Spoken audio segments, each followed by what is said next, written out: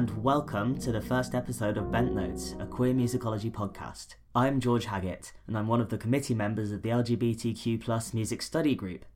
The reason we've started this podcast is to create a platform for musicians, composers, scholars, and pretty much anyone to talk about the queer things that they do. Every 2 months, we're going to release a new episode with a different guest telling us about their work and how it intersects with queer issues. This episode's guest is Dr. Brian Inglis. Brian is a composer, musicologist and critic. He's also a former member of the electro-indie band Hicks Milligan Prophecy, who supported The Fall and Alabama 3. His music has been released on Atomic Duster Records, Non-Classical and Sargasso. His musicological interests centre around the issues of genre and identity and include publications for Routledge, Peter Lang and Cambridge Scholars. I first met Brian at our annual symposium in Southampton last spring. He was talking about a new book that he's edited with Barry Smith, Kaikhosru Sorabji's Letters to Philip Heseltine, and I was fascinated. It's basically an edited collection of documents that chart the remarkable friendship between these two composers as it played out between 1913 and 1922. Kaikhosru Sorabji was an Anglo-Parsi composer, pianist and critic. At this stage in his life, he was coming to terms with his sexuality and his racial identity, as well as exploring his musical aesthetic. You might know Philip Heseltine by his pen name, Peter Warlock. Sorabji wrote him just under 40,000 words worth of letters over these 9 years. Starting as a musical confidant, he quickly became something more. In one of the letters we quote, Heseltine refers to Sorabji as a blackamoor. We didn't really have space to unpack the racism of that term, so for further discussion I just thought I'd recommend an article by Ella Shohart. It's called The Spectre of the Blackamoor, Figuring Africa and the Orient, and it was published in The Comparatist in 2018. So without further ado, here's what happened when I met with Brian in his London flat to find out more about the testimony of this gay composer as he came of age.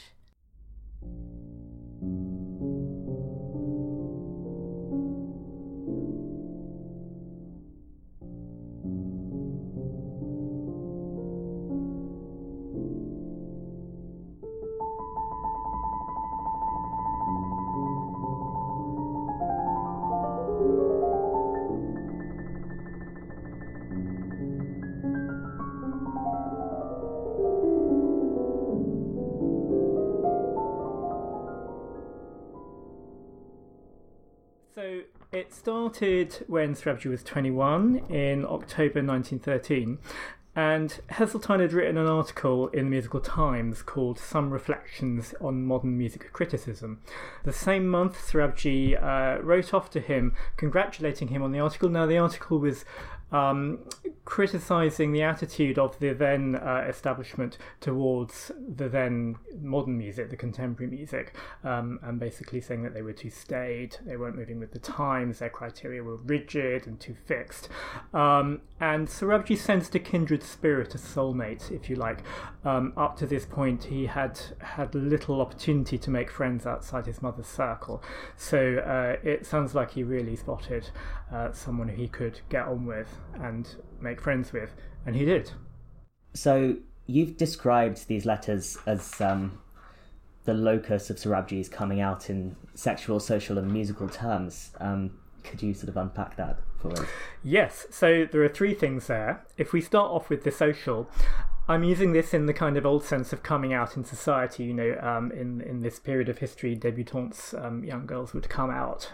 It was so-called or in the London social scene and country house parties and so on, basically to meet eligible bachelors. So Sorabji, in this period, while he was writing to Heseltine, had his own kind of coming out into a kind of society. It was the musical life of London at the time and the artistic life.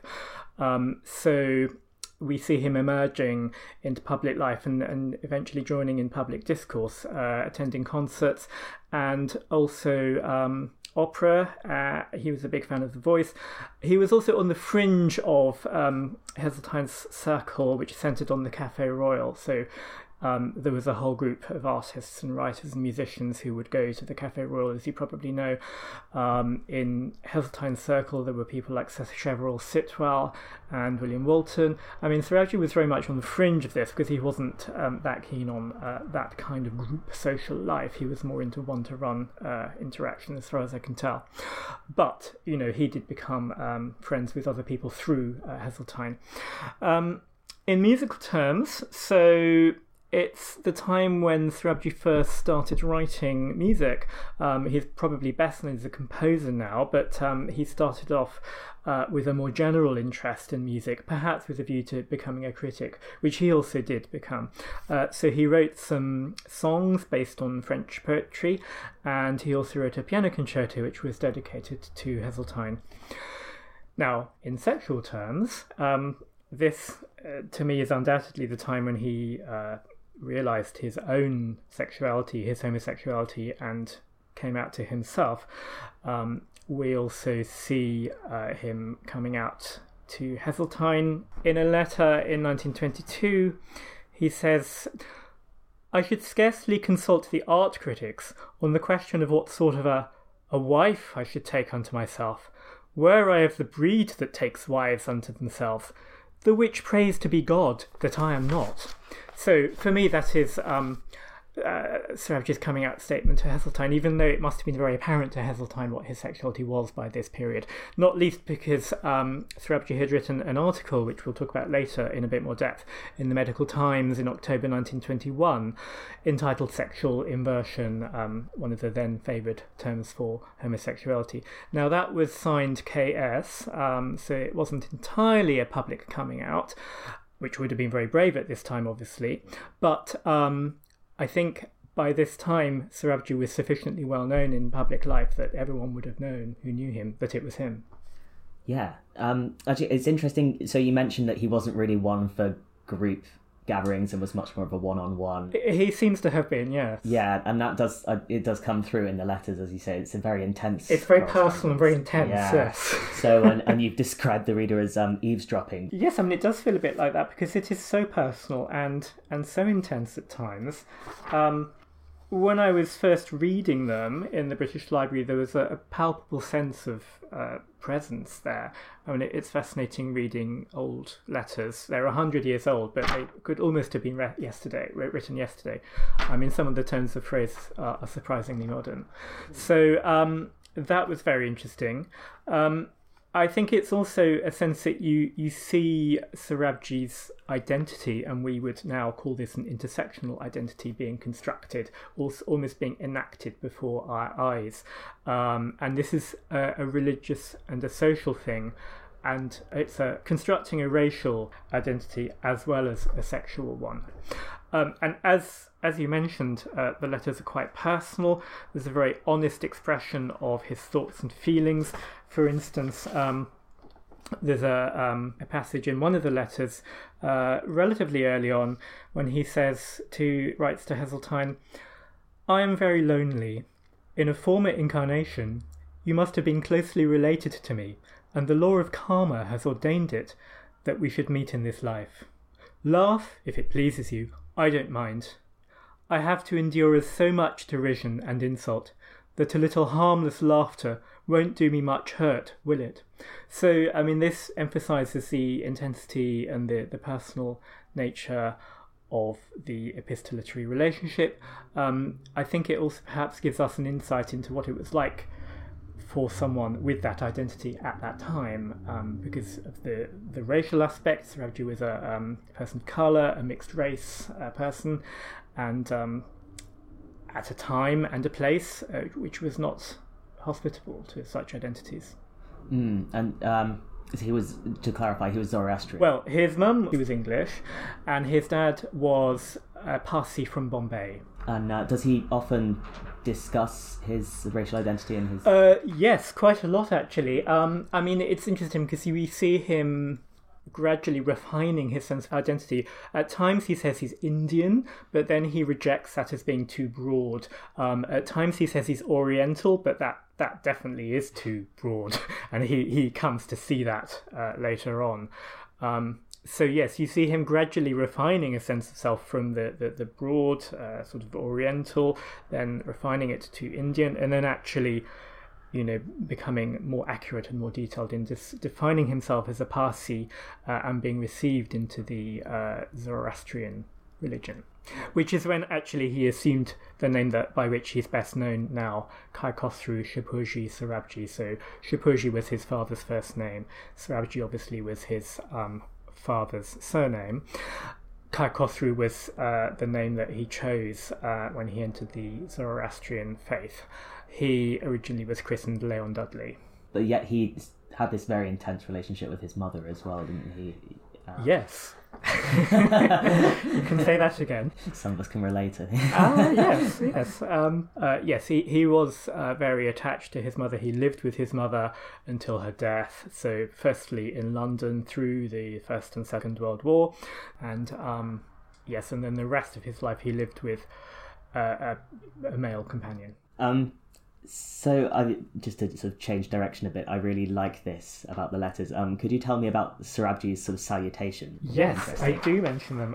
So, in the book, I include a chart which tracks the way that he styles himself. So, I mentioned that he was christened Leon Dudley, and he first calls himself in his sign-off Dudley Sorabji or D Sorabji Shapurji, and then it becomes a C for Cyrus, which becomes K, and then that eventually becomes Kai Khosrow. And actually he makes a point of thanking Heseltine for referring him to Kai Khosrow. He says in one of the letters, "No more Dudley, please," or Dudley K even. "I abandoned D for Dudley to the outer darkness." So that is him literally rejecting his christened, given identity and embracing his assumed, you might almost say constructed identity. I think it also illustrates the developing relationship between the two men, the fact that he is, exploring these different selves and committing to a specific self through writing to someone else. And Heseltine goes with this. He accepts Sorabji's account of himself in his various identity characteristics at face value. He very much is supportive in that regard. Yeah, so the way he begins the letters as well, it starts off very formal as "Dear Sir," that's sent courtesy of the Musical Times, and it becomes he becomes "Sweetest and Best," that's what he calls Philip Heseltine, and then he calls him "Fille" and "My dear Fille" and "Très cher." He becomes more and more effusive, "Sweetest and bestest Fille," and then he becomes the devoted Kai Khosrow, the loving, the adoring, and he also calls himself Gote, Gote, which is a nickname that he acquires. He says that a friend gives him that nickname. He doesn't say who it is, but again, that's something Heseltine was very much into, because he loved pseudonyms, as is clear from the fact that he adopted Peter Warlock as his composer name, but he had loads of other pseudonyms as well.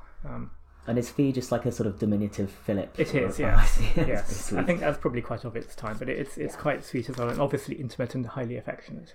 So you've mentioned that Heseltine was, as you say, took Sorabji's sort of self-stylings at face value and really sort of affirmed him in that sort of sense. But could you tell us a bit more about his Heseltine's response and sort of how he corresponded?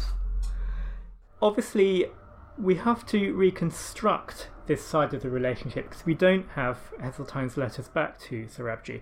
So what we've done in the book is to scrutinise what he writes to other people around about the same time. So some key correspondents are Colin Taylor, who was Heseltine's piano and music teacher at Eton, where he went to school. Olivia Smith, who was his girlfriend when he first started corresponding with Sorabji, and Delius, who was very much a hero and an icon for Heseltine. So it's very positive first. He's excited when he gets the letter forwarded from the Musical Times. He says to Olivia Smith that he got a delightful and an enthusiastic letter. And then he writes to Delius in more detail, and he's obviously fascinated by Sorabji's erudite musical knowledge and advanced taste and recommendations of the latest modern music, which Heseltine is totally into. So he finds that very intellectually stimulating. It's very interesting that in early 1914 there's a big shift. Also it's perhaps because he's writing to Colin Taylor, who he knows best, in a way, he's known Colin Taylor longest, and he's perhaps more honest with him, and he calls Surabji a blackamoor, and he says that he's appalling. So some rather dated and negative comments there. He's very to and fro. He's vacillating quite a lot, because just a week after, he writes to Delius in a more formal register, and he says, "It's really great fun, and I encourage him, Surabji, to write more and more, since I find his letters most entertaining and sometimes really interesting." So there's obviously a conflict within Heseltine himself at this period. He seems sort of vacillating between sort of being really flattered and actually having a great deal of respect. And yes, that definitely, but also slightly alarmed by the effusiveness that Surabji displays quite soon, quite quickly. It's like Surabji has got all this pent up stuff he wants to get out, and it's personal as well as intellectual. So, did the two ever meet? They did. He first of all they met in March 1914. And that was at a concert, so it was through a shared interest. They also used to meet at the Bechstein Hall, which is now the Wigmore Hall. So at that time, as well as a concert venue, then as perhaps now as well, you could hire bits of it out and try things out on the piano. And Surabji took to doing that quite a lot and playing Heseltine his latest compositions. Yes, there's also an interesting account of Surabji's in a letter after Heseltine died, actually. So after Heseltine's death in 1930, Surabji writes to a mutual friend, Arnold Daubigen, and he says, so first he apologises for not having any of Philip Heseltine's letters. He says, "He actually wrote me a great number, and for at least a year or two more before I met him in the flesh, we were in the habit of corresponding at enormous length," and I can attest to this, from the Surabji side at least, "as far back as his Oxford days, round about 1912. It was 1913, but never mind." So the last paragraph of this letter says, and this is interesting, "It is a source of no small pleasure and pride to me that during a long period when he shut himself up and saw practically no one, I regularly visited him of a Sunday morning, for many months on end." Now, I think this must refer to a period after the letters stop, substantively, towards the end of Heseltine's life, perhaps during one of the bouts of depression that he suffered increasingly towards what turned out to be the end of his life. So it's almost like the tables have been turned. So firstly, Surabji's really quite needy and shy and desperate for friendship and possibly more. But then later on, the tables have turned, and Heseltine's in a bad way. He needs a friend, and Surabji is that person. So, you mentioned earlier, let's pick it up again, Surabji was published in the Medical Times, and in what sense was he engaged with gay liberation? Yes, this is a good question. So he published an article entitled Sexual Inversion, as mentioned earlier, which was one of the then favoured terms for homosexuality, in the Medical Times in October 1921. Now, it's a fairly short article, and I mean, it's not totally original. It draws on the writings of Edward Carpenter and the work of the sexologists Magnus Hirschfeld, the German writer, and Havelock Ellis, who was quite well known in England for promoting a different view of homosexuality to that then currently sort of criminal view, and Havelock Ellis promoted a more medical view, which is not necessarily ideal or correct, but it was for the time a step forward, and Ellis was considered progressive. So in this article, Surabji argues for homosexuality being an innate condition rather than a perversion, as it would then have been styled in general terms. And he advocates, therefore, decriminalisation of what he would think of as innate homosexuality, and, interestingly, the lowering of the age of consent to 17. So in both respects, this is remarkably progressive for its time. Neither of those things happened until much later in the 20th century, as we know. And it's interesting hearing him go sort of quite hardline Born This Way, if you will, to use a contemporary... Yes, that's his take on it. I think we need to see this in the context of the time. I mean, Born This Way can be problematic, of course, as we know. But I think in the context of the time, it was an argument certainly for decriminalisation. And actually, he goes further than that. He goes further than Havelock Ellis, in a way, in that he doesn't see it as a problem, even a medical one. That's what I was just thinking, because earlier in that letter you quoted, when he was saying, sort of, I'm not the marrying type and I'm really glad I'm not. He does seem to have this sort of sense of agency. There's no guilt. There's no apology. This is one of the senses in which he was actually very strong. I mean, he comes across, particularly in later writings, as sometimes irascible, maybe a bit snarky, quite bitchy sometimes, sometimes in a funny way, sometimes not.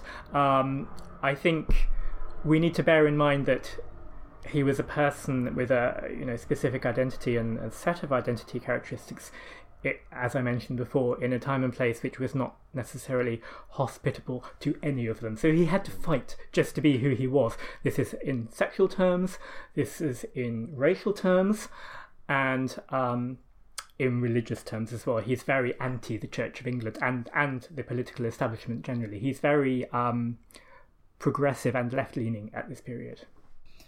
In terms of this snarkiness, then, would you describe Sorabji as camp? Great question, yes. I love it. So in terms of the letters, I think, yes, I mean, there are things that we could identify as camp characteristics, and of course this is a bigger question as to what those are. So we could look at something like Susan Sontag and her notes on camp. So I think that there is some sense of being over the top. His expression is flamboyant and quite excessive often. You could say it was too much. Sometimes it was obviously too much for Heseltine at some point. And some critics responded to his early compositions in a similar way, actually, as I mentioned in the Southampton paper. Harvey Grace in the Musical Times definitely feels that he's almost fainting and swooning when he hears this wild and extraordinarily complex music. So there's also an anecdote about Sorabji himself. Now, I should say that this is much later in life, so you need to take it with a pinch of salt. But there's a fascinating oral history which Sean Vaughan Owen did as a PhD at Southampton University in 2006. So he went to Corfe Castle, where Sorabji lived in the second half of his life, and he interviewed the villagers, many of whom were elderly, so they knew Sorabji quite well, and he was obviously a bit of a local character and even a minor celebrity, reclusive though he was by that stage. So he interviewed all sorts of people that looked after him and knew him and saw him in the street. And there's this thing. So I mentioned that he lived with a companion, Reginald Best, who he described as his godbrother because Reginald Best was his mother's godson. I mean, it seems obvious that they were in some kind of relationship, whatever that was. And, people would remark on his kind of camp mannerisms and how he'd say when he saw Reg in the street or in the nursing home later on, he'd say, "Oh, hello, darling, you're looking so wonderful today," and things like that. And so Julius Squarey is quoted saying that the nurses in the nursing home in the 1980s were terribly shocked, but Mr. Sorabji couldn't give two hoots. So I think that links to what we were saying earlier about his sense of agency and his sense of strength and his sense of having to fight for who he was and not giving a damn about what anyone thought. So, I mean, there's a few recordings of Sorabji's voice, and it's one of those things where it's a bit like Michael Tippett, you can't quite decide whether it's camp or whether it's just posh, or maybe a bit of both. I also mentioned that there's a slight bitchiness, and maybe there's a camp element to that in some of the passages in the letters. So, for instance, he writes when he's on a trip to Vienna, he's describing his impressions of the city, and he can't resist a bit of a dig at Arthur Bliss, who he calls Arthur Piss, and Lee Henry, who appear to have been in a relationship in Sarabji's mind, at least. So he talks about that, and he says, firstly, he describes how everyone in Vienna's obsessed by Mahler. He calls it the Mahler orgy. And then he says, still Mahler is better than Arthur Piss. And I suppose one ought not to be astonished that the Viennese musicians have a Mahler to play with when ours have a pen, he means penis. I mean a piss, pardon. But still, no one has yet thought of renaming Lyons Corner House Piss House. They might, of course, very appropriately, and proceed to enthrone 22 effigies of Arthur Bliss and Lee Henry, clasped in loving embrace. Righteousness and piss have kissed each other. Good grief. So that gives you a flavour of the tone. Yeah, but alongside this defiance, as you say, really, such a rich character. Yes, well, I mean, they're very entertaining and often amusing, very, very sharply satirical sometimes. So let's talk more about his music, which also, as you say, is very over the top in certain ways. Yes, so his music, his early style is highly chromatic, very complex, especially rhythmically and texturally. He writes almost for the piano, and the piano writing is very virtuosic. He also gets into extended durations. So he first starts fairly modestly with short songs. The first piano sonata is 20 minutes long, and the first piano concerto is 3 movements.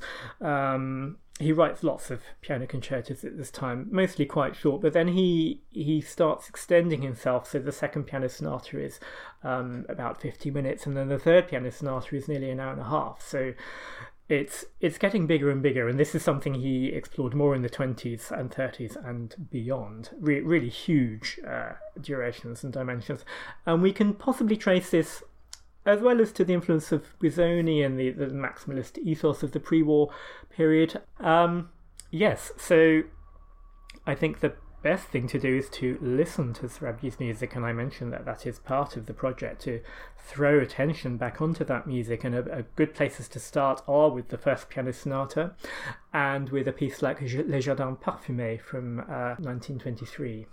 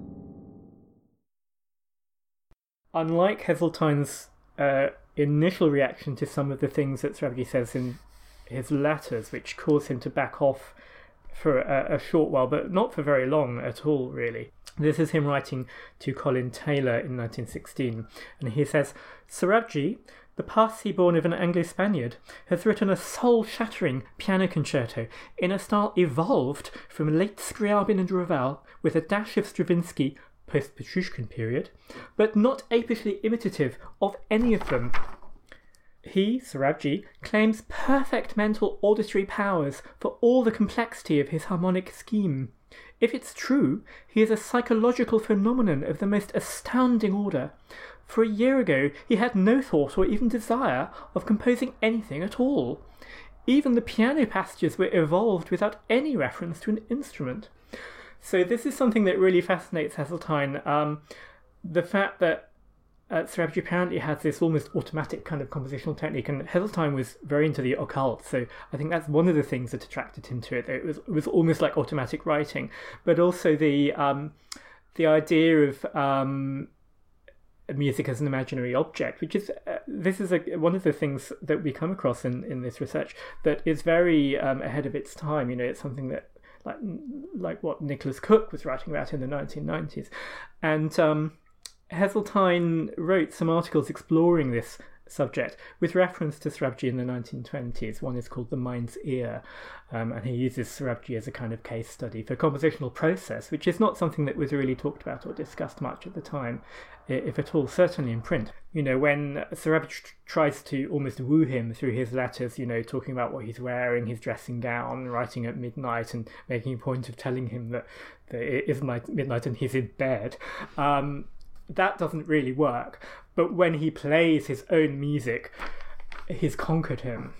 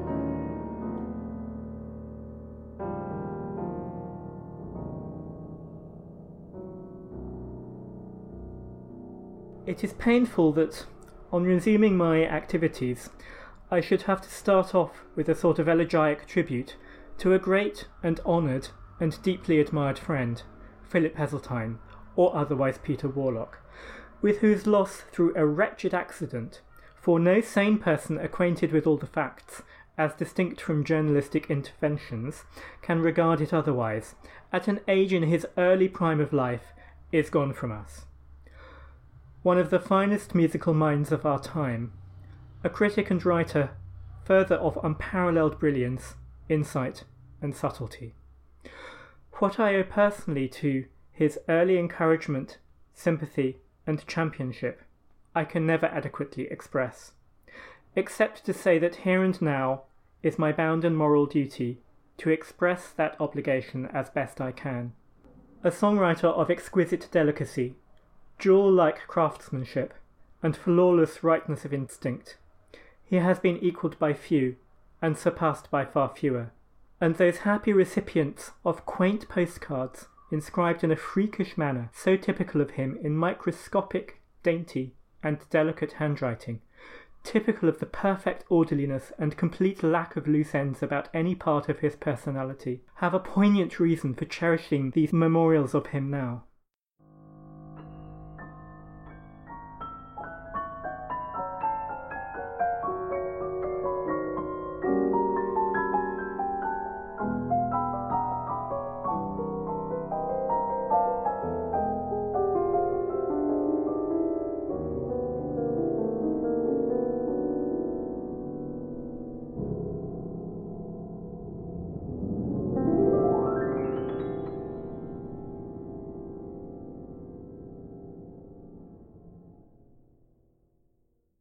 You have just heard Brian reading an article that Sorabji wrote for the New Age magazine in January 1931, following Philip Heseltine's sudden death.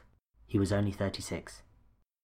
The musical extracts you have heard are Kaikhosru Sorabji's Le Jardin Parfumé, played by Yonty Solomon in 1993, as well as his Piano Sonata No. 1, played by Marc-André Hamelin in 1990.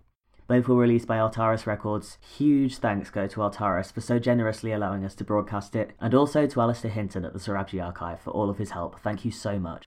Kaikhosru Sorabji's Letters to Philip Heseltine, edited by Brian Inglis and Barry Smith, is available from Routledge.